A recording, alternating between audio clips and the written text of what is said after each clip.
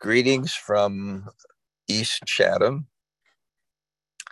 There were a few challenges today. I'm staying at the Super Soul Farm of, Raghunath's place, and there wasn't enough bandwidth to have the wisdom of the sages in my class at the same time.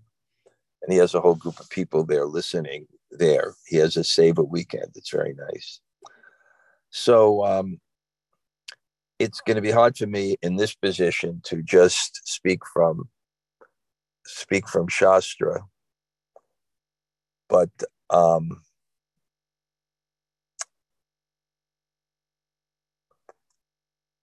I'll just share my realizations and see if we can make a class of it. Om Namo Bhagavate Vasudevaya. Om Namo Bhagavate Vasudevaya. Om Namo Bhagavate Vasudevaya. Om Jnana Timirandasya Gananjana Shalakaya. Taksurunmulatam Yena Tasmai Sri Gurave Namaha. Sri Chaitanya Manobhishtam Stapitam Yena Bhutale. Swayam Rupa Kadamayam Dadati Sapadantikam. Vanchakalpa Turubhyascha Kripa Sindhu Bhayevacha. Patitanam Pavanebhyo Vaishnavebhyo Namo Namah. Sri Krishna Chaitanya Prabhu Nityananda. Sri Advaita Gadadhar Shivas Adi Gaur Bhakta Vrinda. Hare Krishna, Krishna Krishna, Hare Hare. Hare Rama, Rama Rama, Hare Hare. So, I guess every week I've been saying this. I haven't yet found the book. I think I'm going to discuss before Janmashtami. I think I'll hopefully definitely start. Janmashtami is a while, but I think I'm going to go over the birth of Krishna. I did that many, many years ago in Vrindavan before Janmashtami. And I will be having a retreat, and I'll send that out soon. I spoke to Sham Sundri starting on the 17th, arriving on the 16th, in August, I think the 17th through the 21st with Jai Jagannath. So you'll get that message soon, and they're really wonderful retreats. So beautiful. So I was doing this book, Following the Angels, and I was looking at it this morning and thought it would be a little difficult class to give in the car, but I was also looking for a section to speak on because it's speaking on one point. I think it's a very relevant point. So I'll just summarize that point, is that Srila Bhakti Siddhanta Saraswati Thakur as an acharya. And the acharya is, when I say acharya, I described this before, that kind of what a teacher is, what a guru is it's someone that helps you to see. It's someone that speaks to you. And I gave the example, if there's an object and there's your eyes, then there's glasses. And it's in between you and that object, but it helps you to see more clearly. And that's what the Guru Parampara is. And that's what your teacher is. It's between you and Krishna, but it doesn't obscure Krishna. It makes Krishna clearer. It's between you and Prabhupada. It doesn't make Prabhupada more distant. It brings you more close. But so that's a teacher, but then that's a guru. But then there's the concept of founder acharya or these great acharyas in our line, where they're not just the lens between you and an object. They're kind of the lens for everyone to see the world and how to practice Krishna consciousness. And what Srila Bhakti Siddhanta Saraswati understood is that people were misunderstanding the pastimes of Radha and Krishna. And he understood that while there's similarity in form between Radha Krishna and the activities in this world, there's such a dichotomy of Radha and Krishna and the activities of this world. And that if people didn't understand that consciousness, they wouldn't understand Radha and Krishna, because it's the consciousness of the ultimate selflessness. While the forms of this world have that tinge of selfishness, lust, satisfy my own senses, where it's the same activity, but the consciousness is so different. There may be, for example, sidelong glances in a romantic relationship. But those kind of sidelong glances, those type of sidelong glances are, that's okay.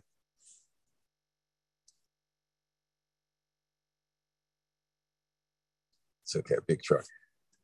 Those type of sidelong glances, what's the consciousness is how Krishna can be pleased by that look. Embraces, how Krishna can be pleased by those embraces. So the consciousness is one of the ultimate selflessness, the ultimate service, but it has an intensity to it. And that intensity in form conforms to the intensity of the world and the romantic relationship. There's an intensity to it. But as they say, it's a reflection. It's a perverted reflection. They say the tree on the side of the river, then what becomes the highest becomes the most further away, or becomes the lowest. It's reversed. So Bhaktisiddhanta Saraswati understood that.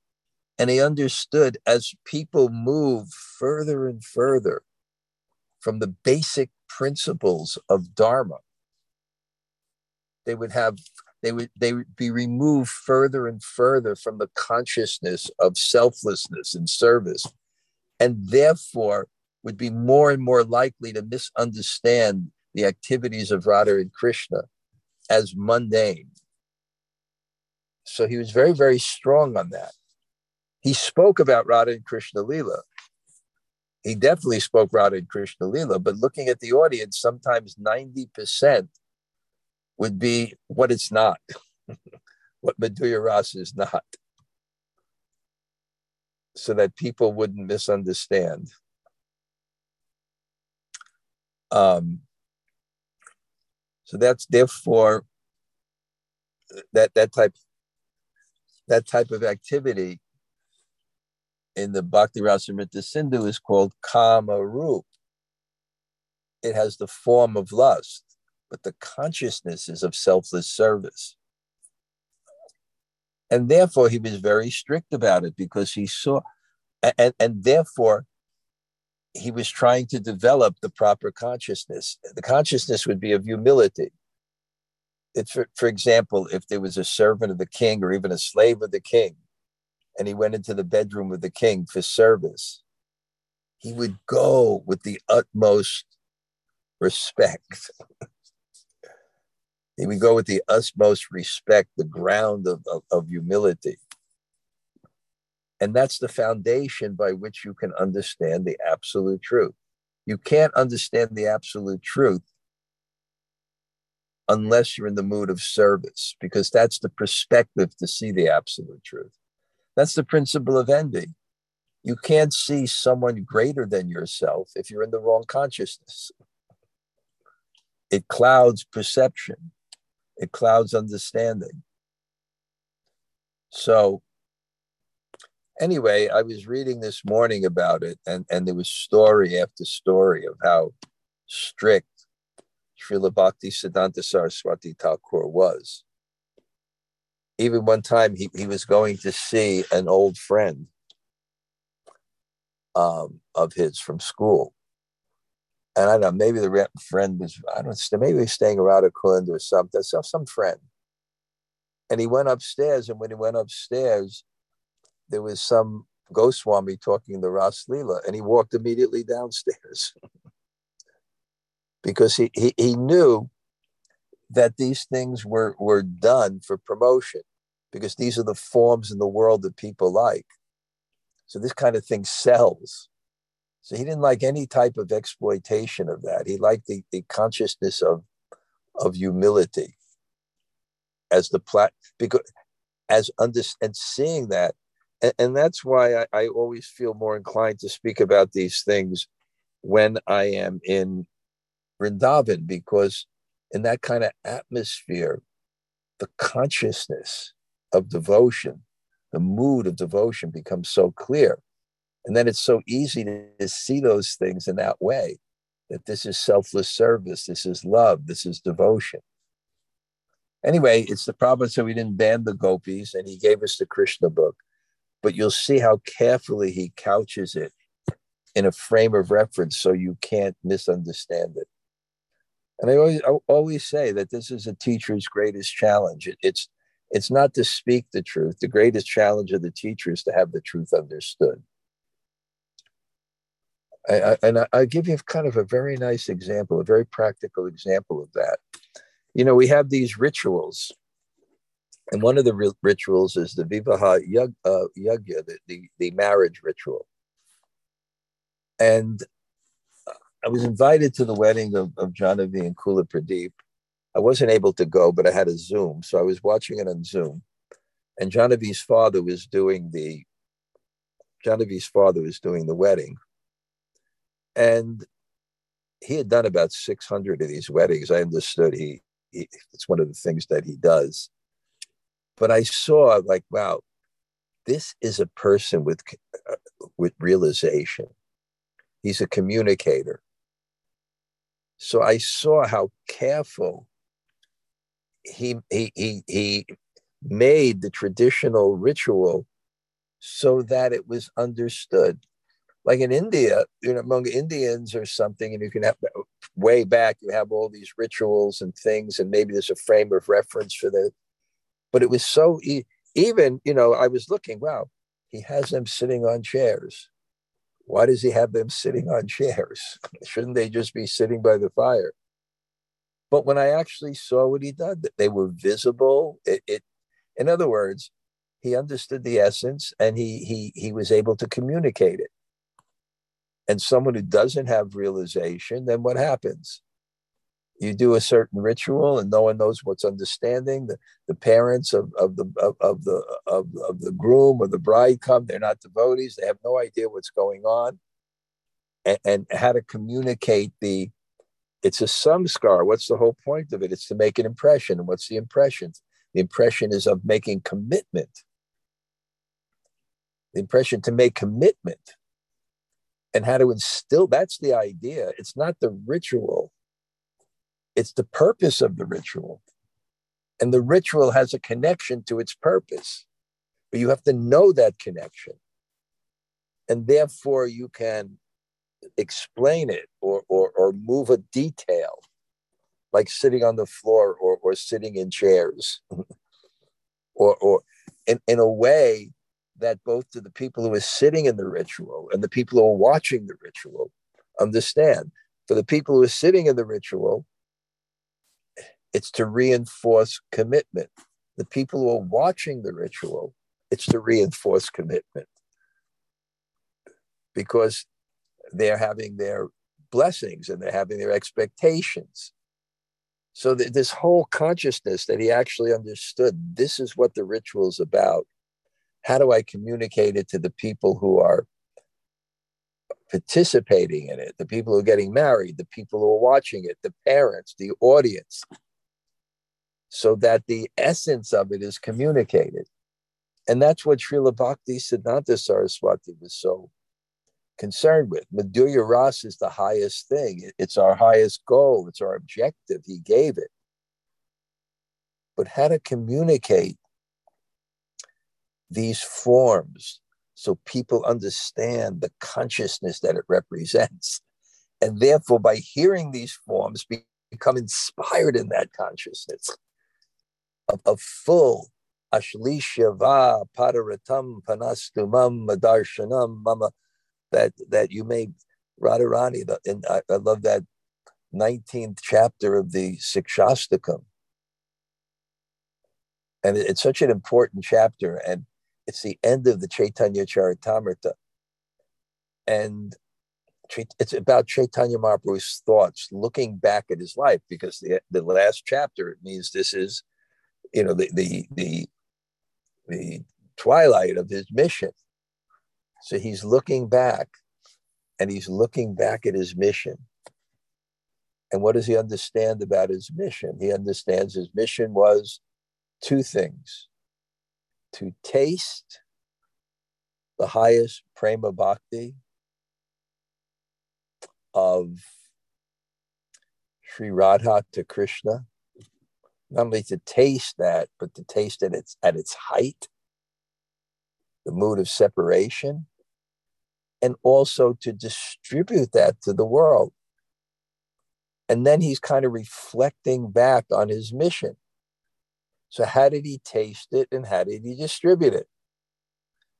Harinama, Harinama, Harinama, Eva Kevalam, Kalo Nasteva, Nasteva, by the holy name. In fact, I that revelation, when I forgot where I read it, but probably the CC, but the revelation when Lord Chaitanya, when he went to Varanasi, and he wanted some sadhu sangha, and he was a sannyasi, and there was an assembly of sannyasis, but they were Mayavadis. But somehow he went there, and he wasn't a classic sannyasi, because generally sannyas, the traditional age, at the age of 75, if you live more, its material life is finished. And that's not usually there for people that are younger. They have to work through their desires to transcend them. And therefore, he was humbly sitting where they were washing the feet. And then the leader, Prakasananda, saw this young, brilliant, effulgent sannyasi, and he also understood about him that he didn't seem to have the real mood of sannyas, of renunciation, because he seemed to be emotional and chanting and dancing. So he came over to him. He asked him about that chanting and that dancing, and why he's doing this, and it seems so. And then he told the story about his guru. He told the story about his guru, that he asked that question to his guru. And his guru said, no, this is the highest thing. This gets you to the highest goal. And his guru quoted, no, Harinama, Harinama, Harinama. There's no other way. This is the way. This is the way. This is the way. And then told him, and I said this many times, I will now tell you a verse that's the essence of the Bhagavatam. And then he told him that verse, Evam Vritasvat Priya Nama Krita Jata, that in this way, by chanting without any inhibition, the names of your beloved Lord, because the absorption in the holy name, the absorption in any object, is most aroused when there is a relationship with that object. And the relationship of love is the most strongest connection to an object.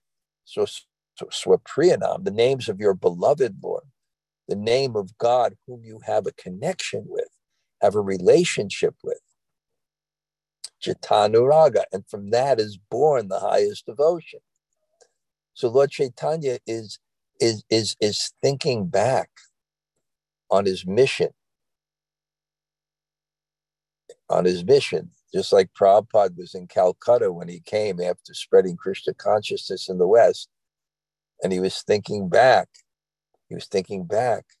How was I the lucky one? How did I achieve this? He's looking back on his mission. He said, because I was 100% faithful to the order of my spiritual master. Then Prabhupada, when he was in his room in the last days, he was giving commentary on Brahma Vimohan Lila, he was on his back and giving commentary on this great story in Krishna Lila. And then there's a part in that Leela that's very interesting where Lord Brahma comes back. He had stole the cowherd boys and calves.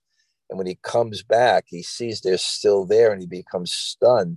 And then they all manifest into Vishnu forms. And around each Vishnu form are the devotees chanting. And then he sees that Vishnu or Krishna smiles at them and then looks at them with his eyes, which are tinged with red. And this is explained in the commentary. This is how God deals with us. This is what happens when you become empowered. The red is spiritual passion. And what's spiritual passion? God puts in your heart a desire to serve. And the white teeth are the mode of goodness, where God smiles at you and he maintains that mission. And then Prabhupada's looking that he's looking and he's reflecting in the courtyard of the Krishna Balaram Mandir. There's a tree that grow luxuriantly and how much kirtan was around that. And he was reflecting how Krishna glanced on him and gave him a mission and then smiled upon him and maintained that mission. So you look back, and Lord Chaitanya is looking back, and he's looking at the holy name, and he starts to glorify the holy name. And then the Shikshastakam, the 8 verses, the only 8 verses that are recorded by him, he starts to recall, which are describing the chanting of the holy name at different stages, up to the highest stage of Madanayaka Mahabab, the highest stage. And then he begins to reflect on each verse. And then in the last verse, he starts to meditate what that verse means.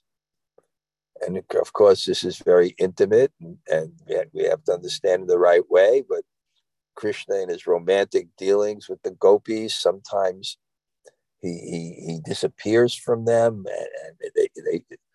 and to invoke greater sentiment of devotion. And then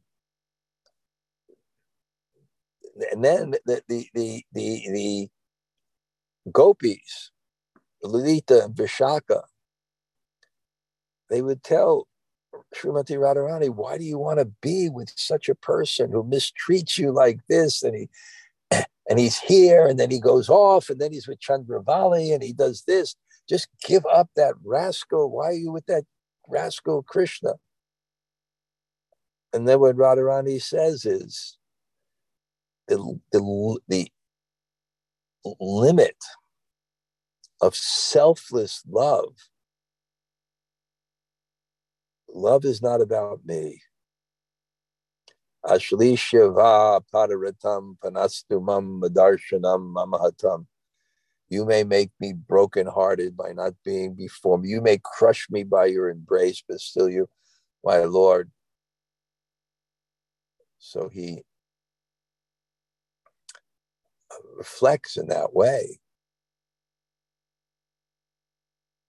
But the basis of coming to that consciousness, the basis of Lord Chaitanya achieving this mood of Radharani, this high consciousness. And what is that high consciousness? It's selfless love. So you have to serve, you have to surrender, you have to serve Krishna, you have to serve the mission. You dive deep in the Sankirtan mission of Lord Chaitanya. You arise on the shore of Radha Krishna pastime because you have the consciousness to understand them. And without that, it doesn't work.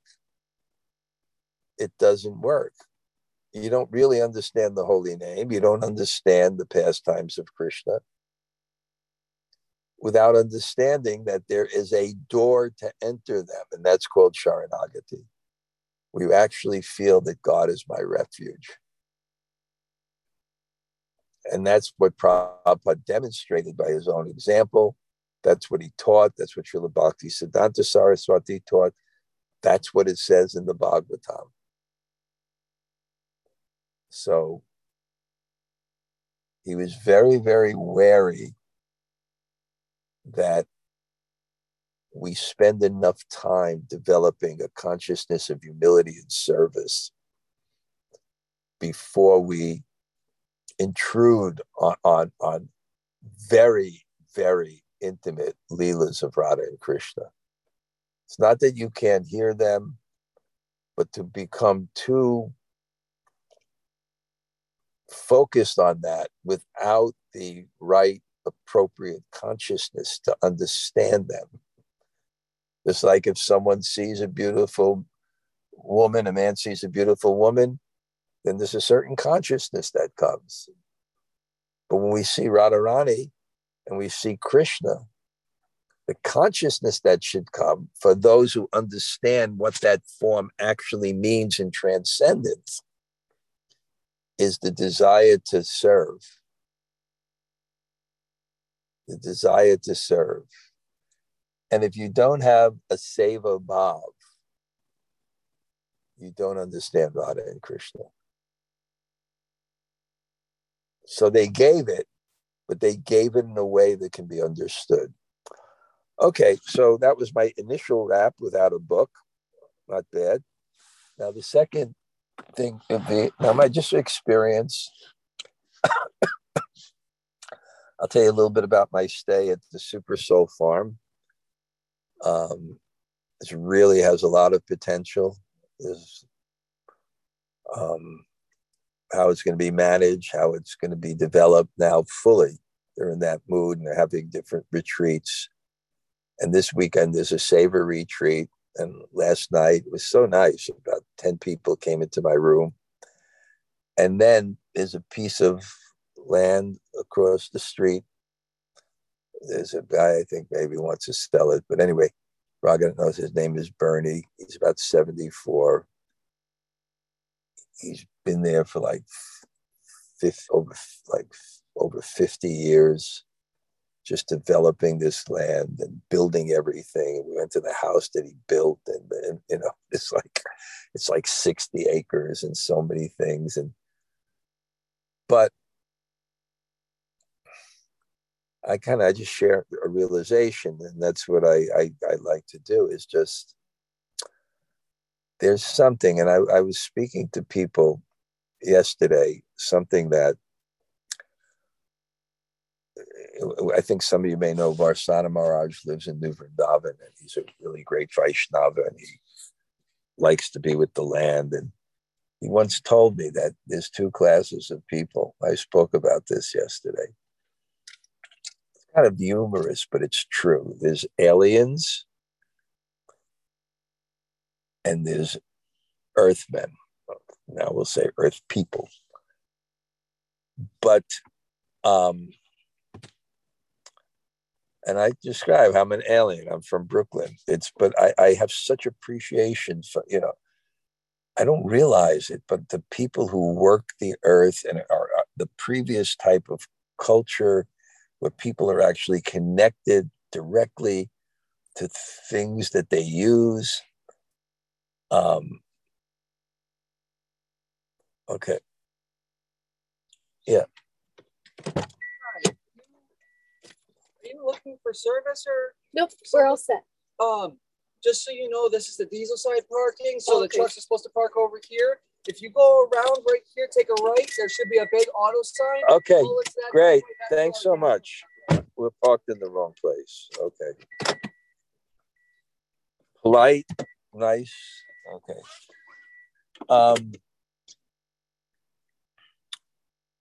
So, and it really was in tune, it was impressive meeting him. It's just integrity and honesty, like personified. And I just somehow in the modern world, and I feel that myself, we seem to lose that integrity and honesty. There's just something with that earth. that really transforms the consciousness. And I tell you very frankly, I always lament because I kind of know there's some real value to it. But I realized that that's just not what my samskara is, my impression. And I had a friend, a god brother of mine, who I respect greatly. His name is Tejas Prabhu, and he was in the Peace Corps, and then he became a devotee, and he's up there with the top 5 people of association with Prabhupada. Sure. In many ways. And Prabhupada told him to start the Kisan movement. And, it was very difficult. Then later in his life, he went to Boston to take a veil of their libraries. And he read every book on self-sustainable economics. And he was really brilliant. And he told me that why the farm movements that Prabhupada started, they haven't been very successful. Even though Prabhupada stressed it, I spoke about this in my last Monday morning greetings, because people are conditioned to a false standard of opulence. And therefore, when they go to simple life, they don't have sufficient appreciation that opulence is a temple in your community. Opulence is food that's grown on your own land. Opulence is fresh air. Opulence is simple living, high thinking. But we really have such deep samskaras that are klishta vritti. They're troubling samskaras because we're attached to things that don't elevate our minds, including a lifestyle that's antithetical to actually developing our minds. And and then marveling always at the vision of Prabhupada, how he saw things that we couldn't see. He actually saw the degradation of the world. He saw what's happening. I told my mother, when we were raising, she didn't have to work until we were a little bit older. The opulence called a mother at home. And now people die if 2 people don't both work. I visited Jai Balai and Katie, and she just had another child. And it was so nice. Somehow or other, she's able to stay home with the children.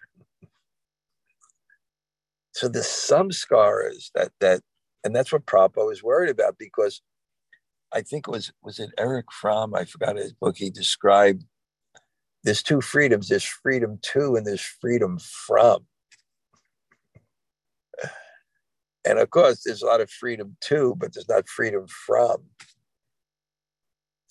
And how many necessities and impressions of things we need that are anartha, that are unwanted, that occupy our time, that take. So anyway, this is somehow or other what's been on my mind. And just figuring out how do I simplify my life and then even the samskaras they didn't have when I'm growing up, and then all of a sudden the technological revolution and the poor children. I didn't grow up with that. The poor people that grew up with that, just constantly on their cell phone. So Prabhupada's vision of Krishna consciousness and spiritual life and what we need and what the effect of the world will be. And then you'll read my next Monday morning greetings. It was the same realization when I went last Sunday. I went to New York City. I went to the Kirtan in Washington Square Park and walked and looked around and just saw that people don't have an understanding of how to be happy. They don't understand that it's a state of mind, and it's not just what you put in there. It's not a sensual thing, an egotistical thing. Happiness is a state of mind. And there was actually a culture and a lifestyle and a philosophy that was focused on the mind. It was focused on the mind. And I described the basis of that, the foundation of that was called Dharma. And what Dharma means, this is a kind of my own definition, but it's one way to look at it, that our decisions determine our faith. Every moment we have so many decisions. Everyone right here is faced with so many decisions right now. Should I do this? Should I chant now? Should I do this? How to host my life? What should I eat? My diet, this and this, how to relate to people and this problem. There's so many decisions. Where should I live? What should I do? How do I do? Whatever my retirement? What should I do? There's so many confronted, so many decisions. Should I give this up? Should I accept this? There's so many decisions. There's so many decisions. But what is Dharma? It's the science of the correct decision for you. And what is the correct decision for you? It's the one that moves your consciousness to a higher level of perception and contentment. So I'm walking there and I look around New York City and I see they don't know the science. They have the exact, and this is the world today. And there's this quote I got from this book on happiness by this Buddhist monk called Marcel Richard. It wasn't his quote, but he quoted it. He said, "Pleasure is the happiness of a madman. Happiness is the pleasure of the sage." Pleasure, it's something external, not really focused on what does this do to my mind. And a brahmana. There's brahmana and there's kripana. Kripana means miser. Kripana, mana, mind. It's one with a narrow mind. Brahmana, one with a broad mind. What's one with a broad mind? He doesn't just look at effects in short periods of time. He looks them in a broader base of time. For example, our eating habits. Do we look at them at that 10 minutes where we're eating a half gallon of ice cream? Or do we look at a broader time of what is our health? What actually promotes happiness? A healthy diet, simple and sumptuous, where we look at how will this affect my day, my week, my life, my old age, or is our consciousness so narrow that we only see the stimulation, the tantalization of 15 minutes of putting something in our mouth? Or do we look at what is the consciousness of our day? How does this affect our sleep? How does this affect my health? How does this affect my bhajan? So kripana, but brahmana, broad-minded. We're like children. We're sick, and we eat the things that will get us sicker, not realizing that the temporary stimulation in terms of happiness is not worth the level of contentment and satisfaction of good health. So you see, people are just at pleasure. There's no broad-mindedness. And there's no Brahmins who teach broad-mindedness, who live broad-mindedness. And then you look, and you walk by the Karma bar, and you look. I think Janavi was once telling me that when her and her sister first came to New York, and I guess they see it also in London, but walking down and seeing the bars and, the people in them. And this is their conception. This is their conception of happiness. It's crazy because you're doing the things that depress and degrade the mind. And right after I was reading this in the Bhagavatam, I was writing this, I turned to the Bhagavatam, and it was really a wonderful section about Bali Maharaj's response to Sukracharya, who was telling him not to sacrifice for Vishnu. And Bali Maharaj, telling him the vow, Nayam lokas the yagyasya kutanya kriza. Bhagavad Gita says, without sacrifice, there's no happiness in this life or the next. And then there was this verse, it was quoted, Tapo divyam yena kaputra sattvam shudyed yasmad brahma sokyam tunantam. Tapo divyam. Sacrifice is divine when it's directed to the elevation of the mind.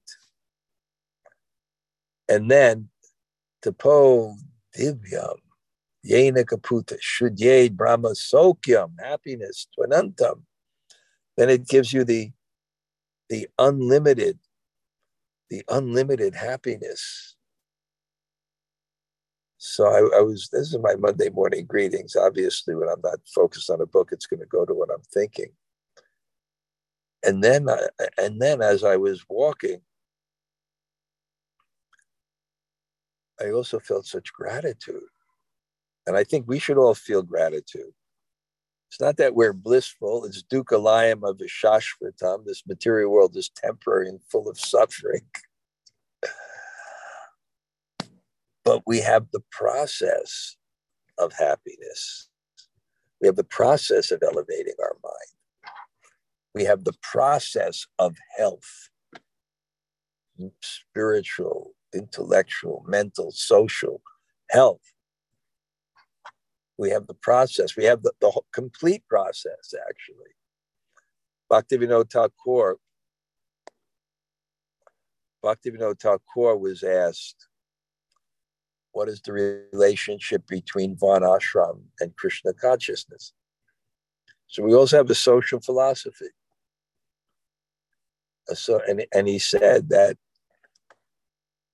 society, when properly organized, where people are actually trained and engaged according to their nature, and they're situated in an ashram that's suitable for their progress on the path of detachment, even if it's going through the process of attachment, grihastha life. If one's situated properly, let's say if one has the proper job and a proper society, then what happens? There's the proper reciprocation for the work. There's mental peace because they're engaged according to their nature. And there's social peace. If you look at any project that fails, why? Because they're lacking one of four things. They're either lacking the right spiritual direction, or they're lacking the right administration, or they're lacking the right economic base, or they're lacking the right dedicated labor to actually facilitate and move everything forward. So in a proper society, people are trained. If you look at a Krishna conscious project that's successful, it's because of Varnashram. There is spiritual leadership. There is administrative leadership. There is economic sanity. And there are people to help. So he said, without physical, mental, and social peace, what is the question of the higher endeavor of Krishna consciousness? So very, very practical. Very, very practical. So I was feeling so grateful that we're connected to a comprehensive spiritual, complete philosophy on how to live. So we actually have hope. And we even have a philosophy how to live if our karma is not good. that happens too. We try and somehow it's, but what's karma not good?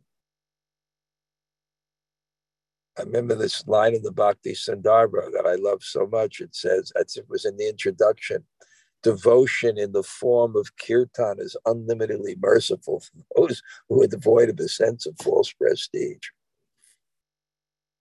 And therefore, people like this age because Kaler Doshe Nidhe Rajan. It's an ocean of faults, Eko Asti Mahagunan, but there's one good quality. Kirtanad Eva Krishnasya Mukta Sangam.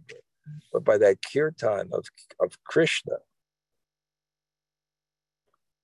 that kirtan of Krishna, then there can be Mukta Sangam, Param Mukta. There can be a relief, Param Brajate, and you can attain something higher. It's not just relief. Our concept of liberation is Muktir Hitva Yata Rupam Surupena Vastita. Mukta Sangam Param Brajate. We get a certain. And what to speak? And I'm speaking of a person who's now in his 70s. What is our future without an inner life? Because an inner life transcends the body. An inner life is an identity that's eternal. So it all has to come to that point. That's also why there was Varnashram. There would come a point where Yesham Twantakatam Papam Jananam Punya Karmanam Te Dvanvamoha Nirmukta Bhajanti Mamjur. There'll come a point that by purifying ourselves and doing our duties and doing our dharmas, and our mind becomes involved, our desires become quelled, that we can more and more and more focus on our internal life. And that's the whole purpose of Bhagavatam. What is the main foundational question on which Bhagavatam is based? What is the duty of a man who's about to die? And what should he not do? Variya Nesha Te Loka. Variya Nesha Te Loka. Krita Loka Hitam Nipa. What a glorious question. It comes down to that ultimate reality that the whole show here, the whole difficulty, the whole karma is made to move us to this inner eternal understanding that's for our ultimate benefit. Anyway, I'll just sum it up here now. I didn't have a book, so I had to go around a little bit, but just nice being here. I think there's a great potential here. So nice. I have a beautiful room that they've given me. It's wonderful. And people came in yesterday and I was able to speak.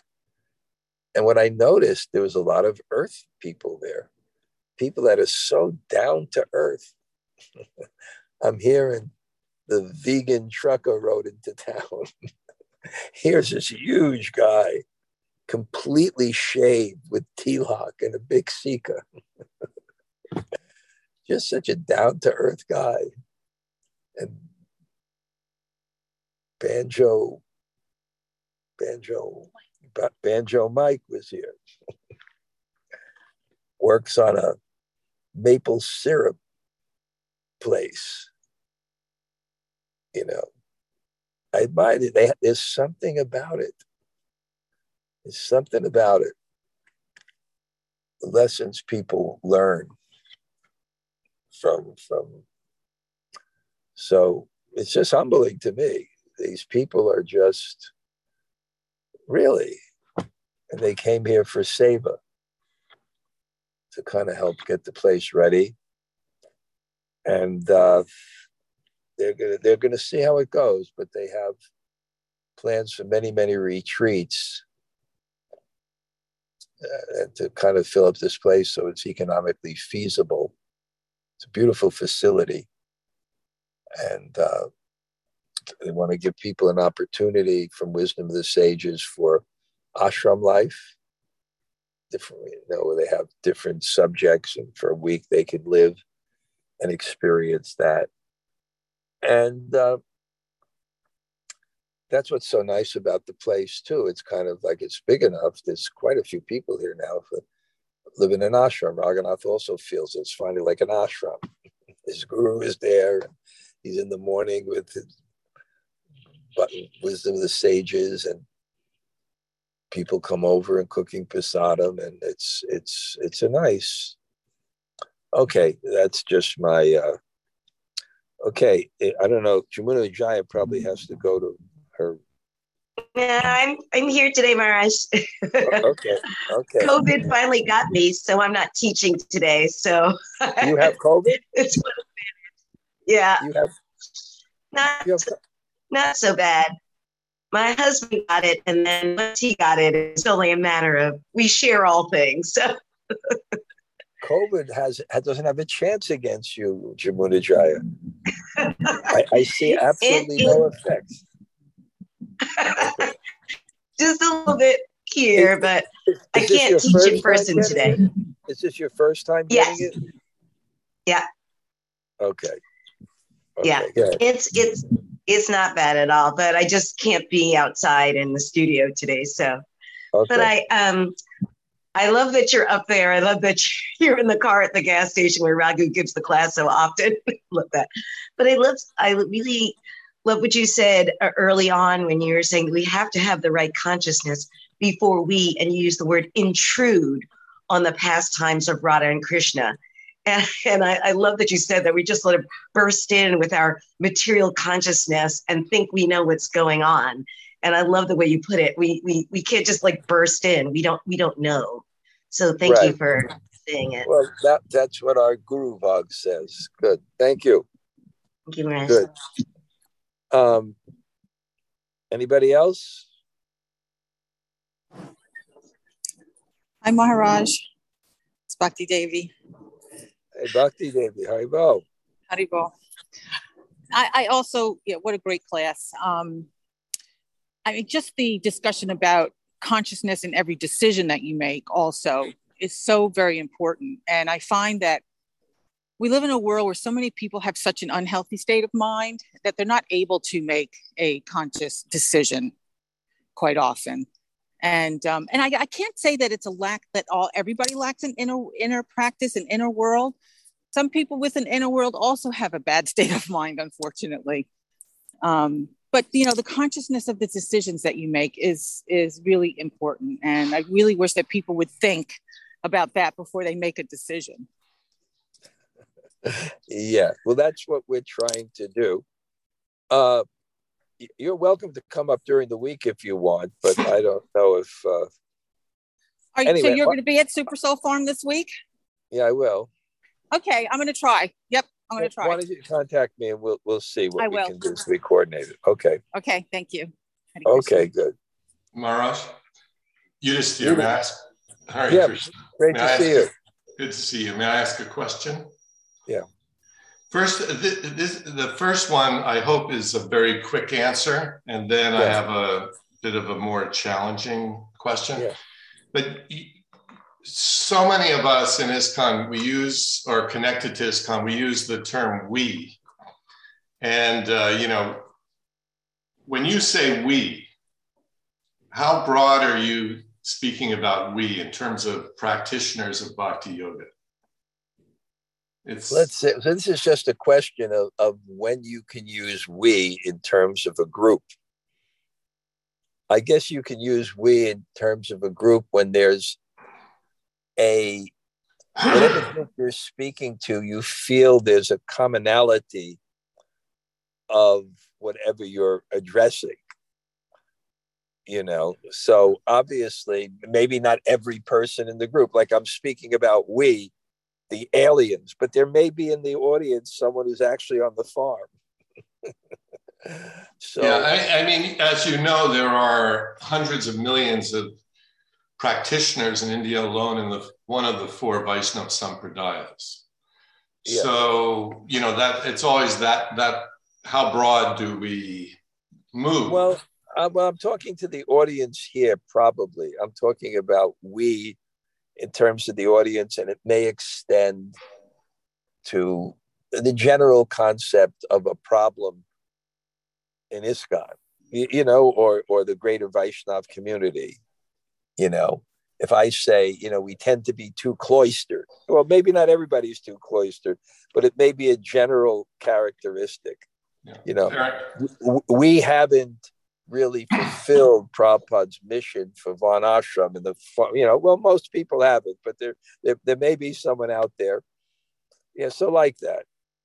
So there. Yeah, go ahead. Yeah, no, I think you answered it. Thank you. I like to do that for public digestion. Ask that question more. So Prabhupada, towards the end, he's quoted as having said, apologized to some God brothers, right, in the last few days. And they said, no, you've done everything, Maharaj, and then he said, no, only 50%, lacking a real penetrating approach towards Varnashram. Can you comment a little bit about the challenges that Prabhupada's movement is facing?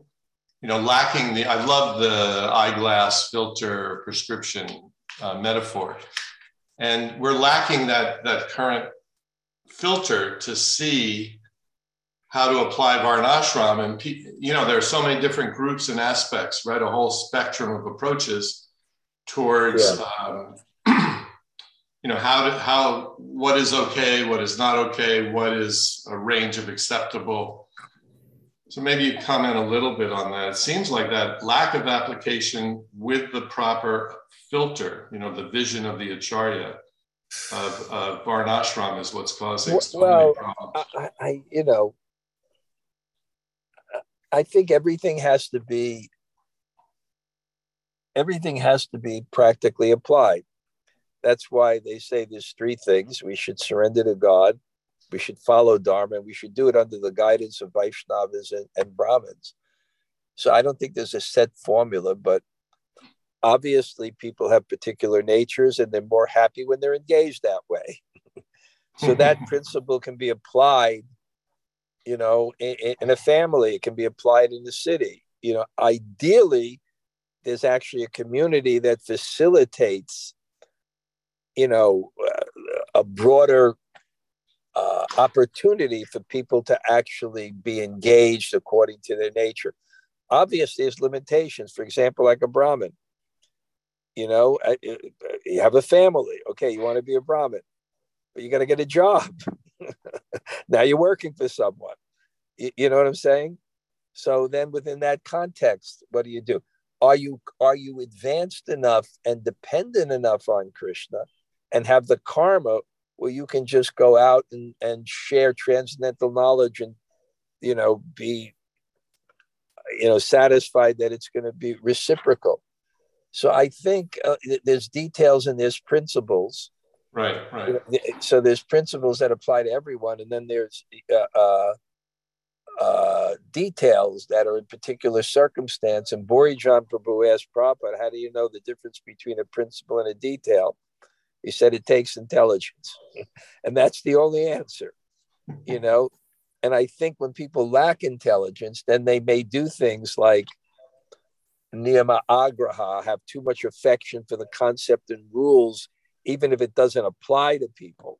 Prabhupada wanted Varnashram, and then all of a sudden, there's no concept of how to do it or something. And I'm guilty of that too. And I know, where you don't have that proper. So I think it really takes maturity and experience. And go ahead. And if I might just nudge a touch further. So you're speaking about the application on an individual basis, as well as a broader basis, but basically how it affects the individual. But I think the second part of that naturally is, as a movement as a whole, how broad would Prabhupada have encouraged it to be available? And when I say available, people feeling included, having a place, it would have required some modifications. And I don't want to enter into the world of speculation, but philosophical speculation Prabhupada did encourage. How broad? Yeah, you know, I had a discussion with a godbrother yesterday who was, asking the question about, like one of your godbrothers, Charu, was very much a fringe element in ISKCON for years. And now there's a major retreat supported by ISKCON, the Sadhu Sangha retreat that's connected to him. So all of a sudden he's more accepted in a bit of the mainstream. Right. Well, I would just think it all comes down to quality of leadership and knowing how to empower people. I just said, because I'm going to have to really get back there because they have this retreat and there's things to do. But I'll just say that I give that definition of empowerment as recognizing a person's ability, encouraging it and facilitating it, and then putting it in broad parameters where it can work in a greater context. That's a leader. And you have a lot of experience with that. When you're not a leader, all you think about is the broader context. And therefore you lose how do you fit into this? Work under the temple president, not recognizing a person's abilities, that someone like Charu, who's brilliant, needed to move and do his own thing and in a really dynamic way.